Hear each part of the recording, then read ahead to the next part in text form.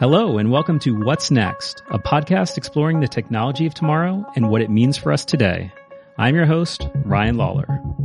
Over the last decade, we've seen more and more of our data and computing move to the cloud, but that's changing. The next computing paradigm will be all about the edge. To explore how edge computing works, today I'm talking to Kilton, Hopkins, and Farah Papaioannou. They're the founders of Edgeworx, a company set on making it as easy as possible for enterprises to run applications at the edge. Welcome to the podcast. Thank you. Happy to be here. All right. So to start, tell me, what is Edgeworx and what is it that you do?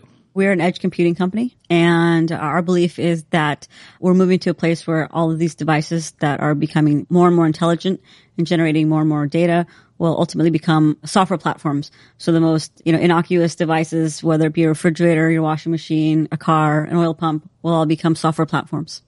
And we're going to enable that future.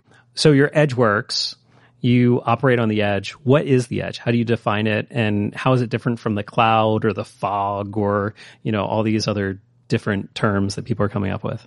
Yeah. So in the early days of the internet and the World Wide Web, the edge had a different meaning.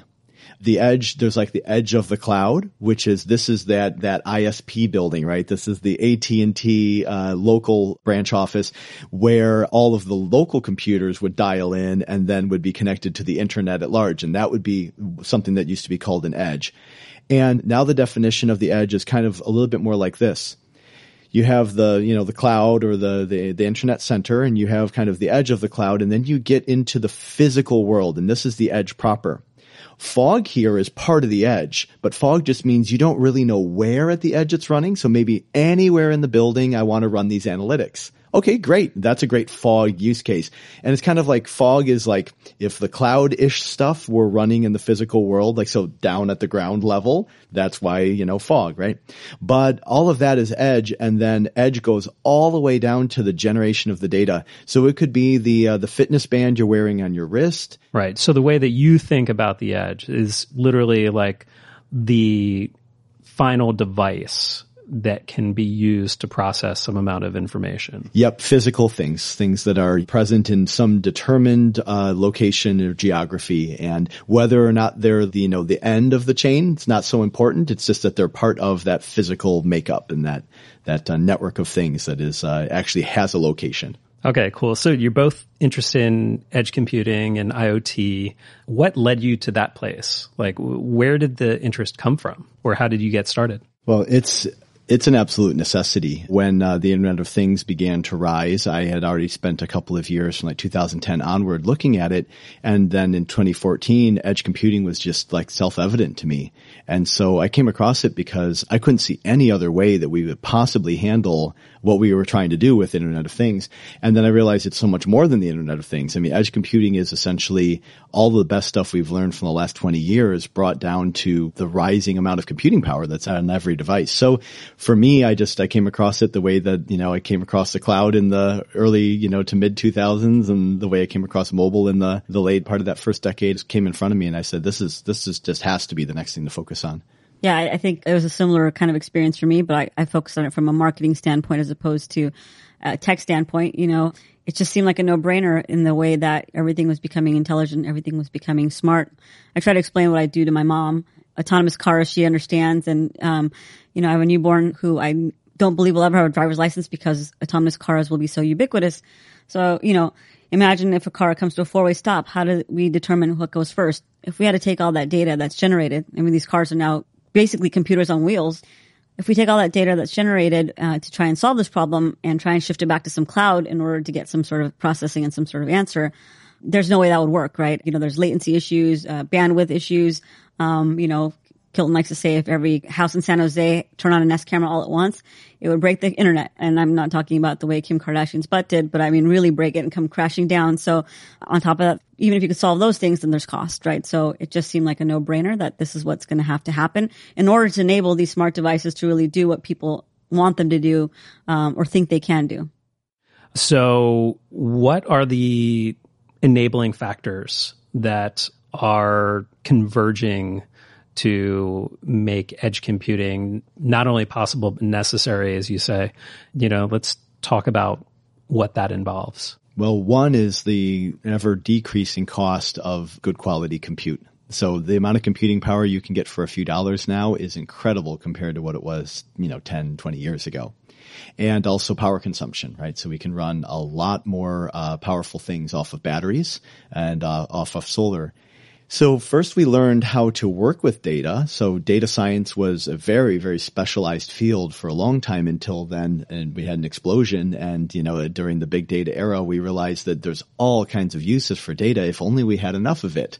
And so then, given that we now know that we can do great things with data, there's more demand for more data. And that began the rise of the kind of the Internet of Things scramble, which is like get sensors out there so we can start learning, so we can see if maybe we could predict failure of that machine or increase efficiency. And as soon as you have all of this data being generated, you have the necessity of edge computing. Because if you take a look at the amount that will be generated over the next 5 to 10 years, it hits a point pretty rapidly in which we can't handle it with the internet flow that we have, nor should you, because a lot of it needs to be processed very, very quickly, like on the latency level of microseconds. So all of that comes from, the fact that we can work with data, and then that came from the fact that we actually had some tools and things. So those are some of the trends that have put us kind of squarely where we are today. So how does Edgeworx actually work, or how does the technology work? And what do you actually provide? Sure. So every device that's out there, we give what's called a piece of agent software. And what that does is it sits on top of the operating system, and it takes over looking at what's running and what should be running. The software, it abstracts the hardware and then exposes a containerized runtime environment, so allowing you to operate any code that's been packaged. In addition, it also provides some basic services. So think like Amazon Web Services has like S3 buckets, right? And that's everybody who works with AWS knows about this. And this is how you do unstructured file storage. I want to store a picture. I want to store whatever. You just use S3. So same thing for the edge. So we provide in that software agent a couple of, you could call them like hooks into building for the edge or running at the edge. So one of those hooks is that all of your data just looks local. How we do that is we make a network between all of the devices that are running the agent and that have been authorized into your edge environment. And so once you install that piece of agent software, just that compute pretty much becomes an edge software platform, and then you can manage it through the same way. They kind of all look the same and so on. And yeah, that's the gist of how it works, like in a nutshell. And to take all that tech and repackage into something that, a layperson can maybe understand is what we try to do for these devices is what basically Android did for mobile.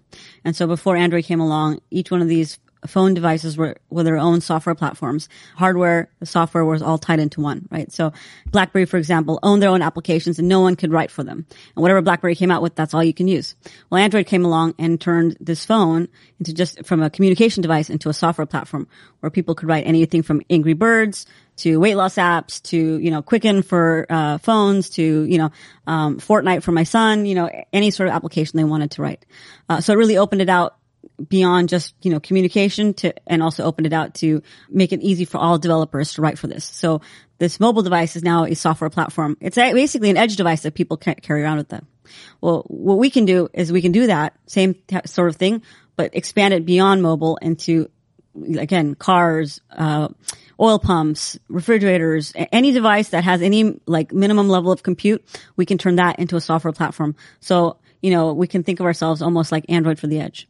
Okay. When you think about a lot of these use cases and a lot of the things that you've talked about, a lot of it's consumer facing.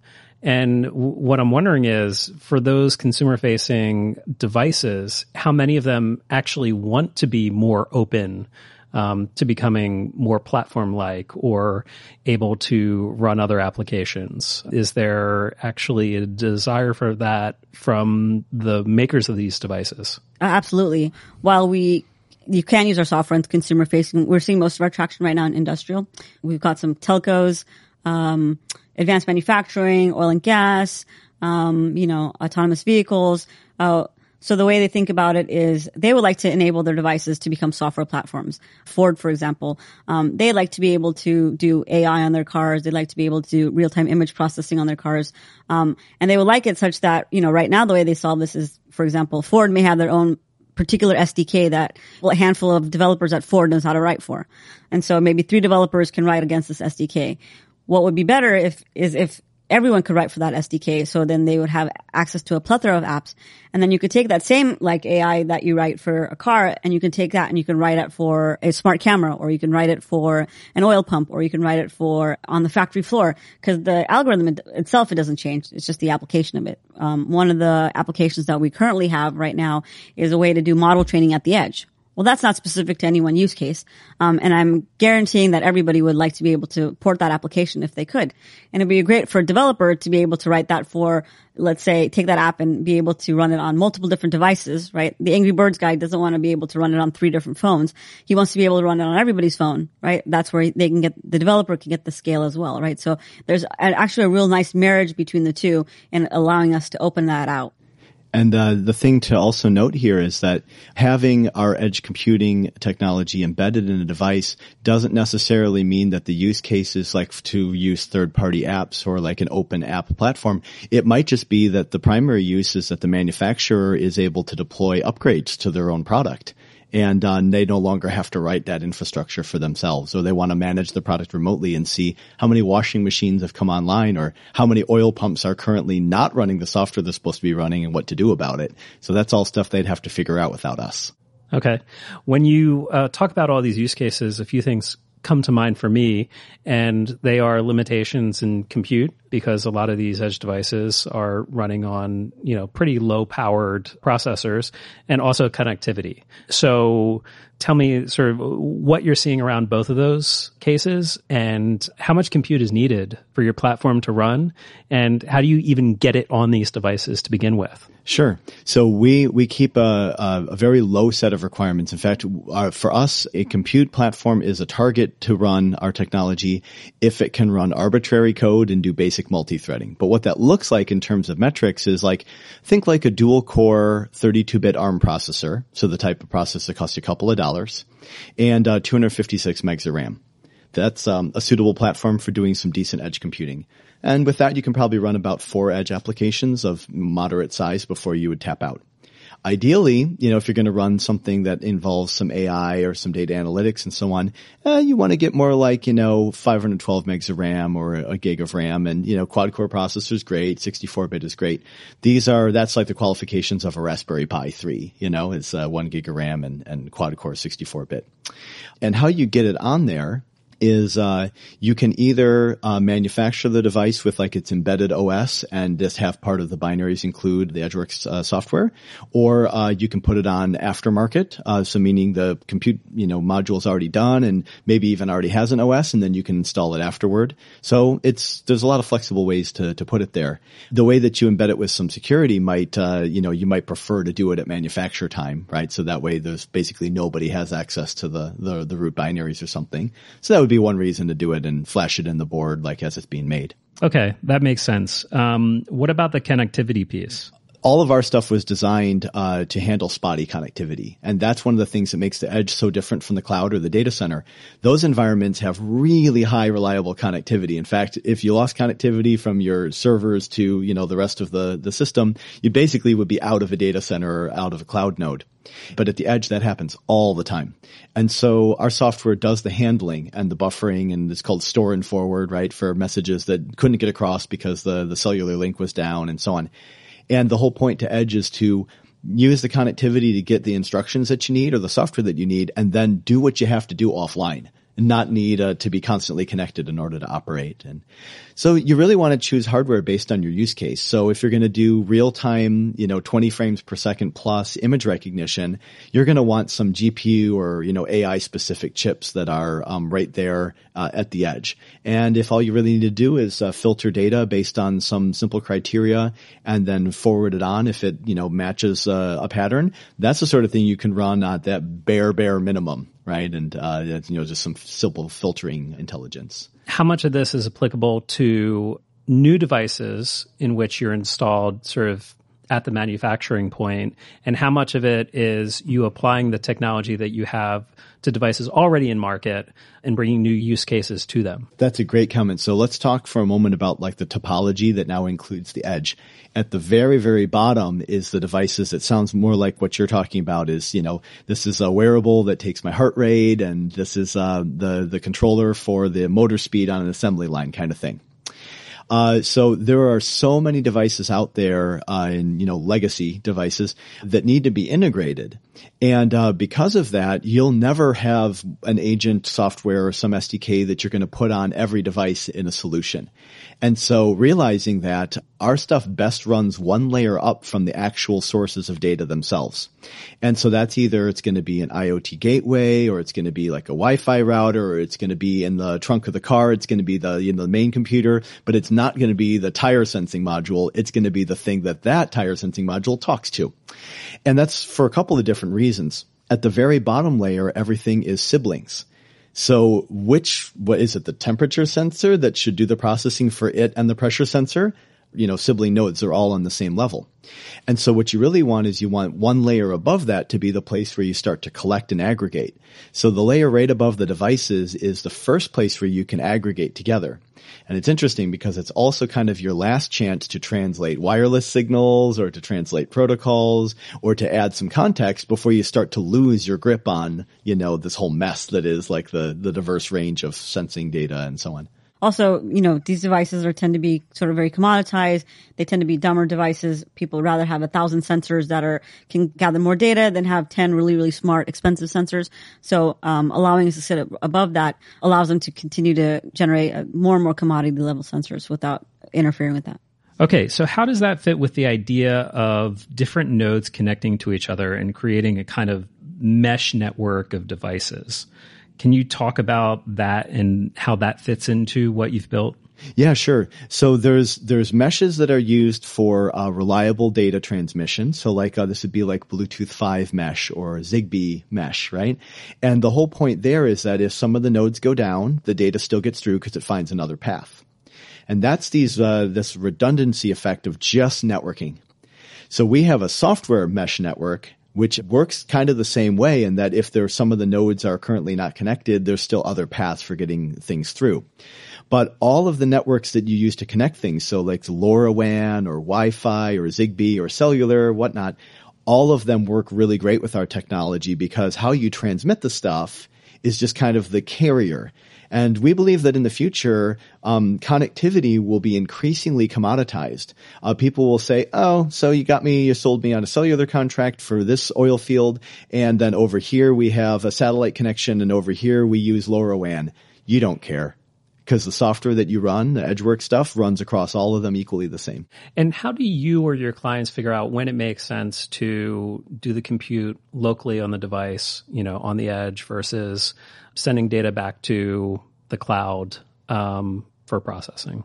Well, I think a couple of factors drive their decisions. One is, the speed in which they want a response. So in some cases, they want to take action immediately, right? In the case where we talked about in the image recognition, if they're trying to do target tracking, they want to know right away when they've found a target they want to track and to be able to take some sort of action, right? Whether it be notify a first responder or let the subsequent camera next door to say, hey, you need to get a hold of this guy because he's coming in your direction. And if you had to take all that time and wait for a cloud to do the processing, that wouldn't make sense. Another is security that determines this. Take the example of a hospital. Once you match patient information, you can't send data outside into the cloud because of HIPAA compliance. And what if that data is hacked? It has to stay within the four walls. Well, edge computing enables people to do some real cool processing without necessarily sending it back to some sort of cloud. And we talked about bandwidth earlier as well and cost. So these are some of the real issues that we've seen that drive the decision making. One of the things that we're really big on is that the cloud isn't this like end all be all sort of thing. I think that's pretty controversial of a thing to say in this day and age. I mean, everyone thinks like the cloud is it. We kind of think of a cloud as sort of like a ball and chain in some way. It hinders a lot of the things you can do. This company who wants to do this real-time processing, in terms of image tracking, if they had to send that data to a cloud, it just wouldn't work. That use case would fall on its flat on its face. It's only because we can do edge processing that they can actually pursue this. And then there's like the cloud is pretty slow as well. If speed is a factor, this is also going to be a limiting thing for you. It's not as secure, and we all know that. We're aware of that. We sort of turn a blind eye to the security constraints because of the ease of use of the cloud, but it's a big deal for a lot of use cases. And now, because we can do edge processing, we can now enable these use cases in a way we couldn't before. Don't forget about the cost of your cloud and chain that you wear on your ankle, which is once they've got your data, it seems that everything you do with it has a cost associated with it. And maybe you don't want to give them everything you got. Right. So one of the other considerations here is this idea that data is the new oil, and, all of the large data processors, whether the cloud processors, whether it's Amazon or Google, who currently have the most data now, are seen as taking the most advantage of it. But when that processing moves to the edge, what effect does that have? This is what like our battle cry is. We say, bring your own edge. If you get rid of your tethering and your reliance on the cloud, you get to choose where your data goes and what to do with it. So take a factory that has been making the same product for the last 60 years or so. They currently have operational technology, right? It's just abbreviated OT, probably around optimizing their operations, maybe the manufacturing flow, things like packaging, and then, shipping and warehousing. And all of that is this closed system, and it's all there to run their factory. And every company you talk to is going to talk about digital transformation, right? And especially the bigger companies are saying we need to move from being a physical goods company to being a digitized company, even though we still make physical goods.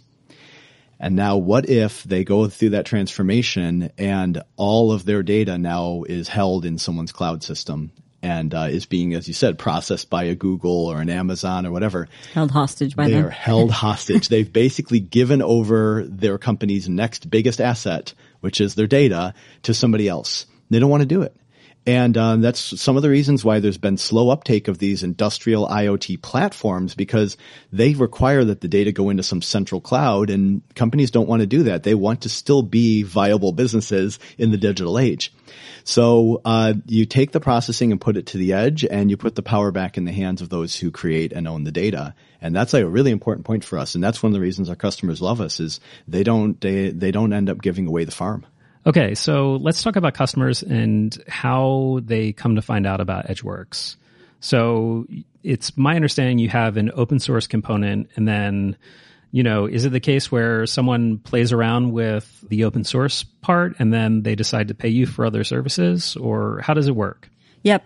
We are actually open sourced under the Eclipse Foundation. We open sourced in May of 2016, and within a couple of hours, Eclipse asked if we would like to come under their umbrella, which of course is a no-brainer given that they are taking the charge on, industrial IoT or just IoT in general.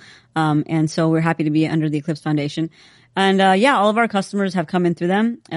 It's really a great way to market to people because it's not like I have to convince them, hey, Edge is great. Here's the reasons why. These people already have a use case. They're trying to solve a problem. They realize the cloud isn't going to work.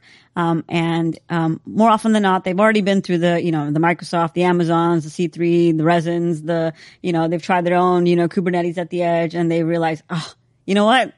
This is hard. And so then they come to the Eclipse Foundation and, they find us out and they say, help. And we don't have to say, well, this is how we're better than all these guys because we've already done it. They've already done it for themselves. They've done the analysis. And so they try it. Sometimes they don't even try it. They just hear what we can do and they say help, and then we show them what we can do. So pretty shortly now, you can actually go to the Eclipse Foundation and you can, download our stuff and start working with it today. Within short order here, we are going to have a hosted cloud, not hosted cloud. PaaS, so platform, platform as a service, where you can bring your own edge and get started with our software from our website, www.edgeworx.io. So there's two ways on which you can start engaging. Obviously, if you do it through the Edgeworx, you have the UI, the management, the orchestration, some of the things that are not available on the open source. But the open source engine is really strong, so if they want to get started that way, they can there too. Okay, you're talking about large industrial corporations or operations that have very specific needs. And as a young, small, early stage startup, how do you find the resources to figure out which problems you try to tackle or which customers you can work with, on a case-by-case basis? Because I figured you probably have to allocate resources very mindfully. Well, the beauty about what we're doing is that we don't necessarily have to pick and choose, right? Because we're a software platform, developers, all of these companies have developers. They already know how to write software. They already know what the use cases that they want to write for are. They just want to find a way to deliver that to the edge. And so we solve that problem. Android doesn't have to worry about working with the Angry Birds guide to figure out how to pick and choose which app they want to run. They provide the tools for any developer to write apps. And so, for example, in oil and gas, we have customers, they know the algorithms they want to run. They know how to increase yield. They know how to do certain things to bring down costs. They've been running these algorithms in the cloud for a long period of time, and now they want to be able to do it on the edge. So we provide them the mechanism to do that. They download our platform onto these devices, and now they can deploy the apps that they run right there on the edge. They can add new apps that they on the edge. They can roll back to previous apps. They can run apps that they've already developed. They can write custom apps for, new use cases. So that's actually one of the things that we differentiate from other people in the edge computing or in the IoT space. They couple, like we solve for this use case only. And in order to do that, you have to be, subject matter expertise in that one use case. I think that's a very small problem to solve for, and we're trying to solve for a big problem here. And that's what we want to do is we want to enable people to build applications for the edge regardless of their use case using the same types of tooling that they use to build for cloud and have it just work. And that's what the world needs. Yeah, and because we run containers at the edge, people can write using the languages they already know how to write. It doesn't matter if it's C, C#, Java, Python. They can use tools that they already know how to use. They can run software that they already have been running in their cloud. They can just containerize it and deploy it to the edge. They can take best-in-class software. Like, for example, we can take TensorFlow. We can wrap its entire neural net in under an hour and push it to the edge. And so one of the beauties of what we're trying to do is you don't need to rewrite software. You can take existing software as well. Okay. What's one controversial opinion that each of you holds pretty strongly? For me, it was the idea that cloud isn't going to be this end-all solution to everything, and that there are a lot of limitations to the cloud that people sort of turn a blind eye to, that where we envision a future where you can actually run really meaningful technology, really meaningful solutions in infrastructure that don't necessarily involve the cloud. And today that would be sort of heresy if you to think about. And for me, all of the stuff that we've come to trust, SSL certificate, signed by a certificate authority and so on, they're tools for securing our future computing era, but they're not sufficient. And we really have to rethink, the way that we do security now that we're actually putting devices out that can impact the physical world. If you have a bug in your data or you get hacked and the database gets wiped out, you have backups. But you can't back up a human heart. You can't back up 500 pounds of steel that got incorrectly stamped because somebody hacked a system. So now that we're impacting the physical world, and think about autonomous vehicles, right? Your four-way stop example, you can't restore a backup of a crashed car and the life that was inside it.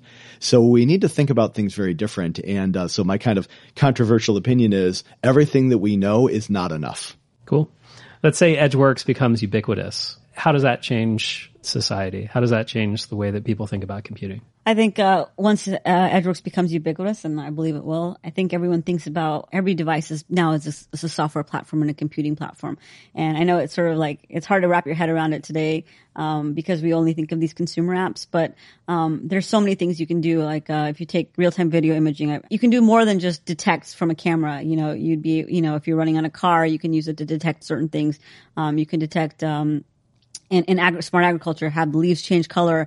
Do they need to be harvested? Within a refrigerator, do I have all the groceries that I need? Have things started to mold or go bad? I mean, if you're able to take that app and port it everywhere, all of a sudden that's pretty interesting. A type of person who'd want to write that and see that applied in a lot of different ways is pretty interesting. So I think we see a world where we have these devices that are just akin to what we have for mobile devices today. Those things are everywhere, and they do all these different things that you wouldn't even think of. I mean, if someone told me, 5 years ago that I would want, to carry my entire picture collection with me at all times, I'd want to have an encyclopedia with me at all times. I'd want to be able to access the internet at all times. I'd want to be able to watch, videos with me at all times. I'd be like, I'm not going to lug my TV and my, DVD collection and my every picture I've ever taken in the trunk of my car and, leave the house with it. And today I can't imagine not having those things with me. And I hardly even use my phone just to call people anymore.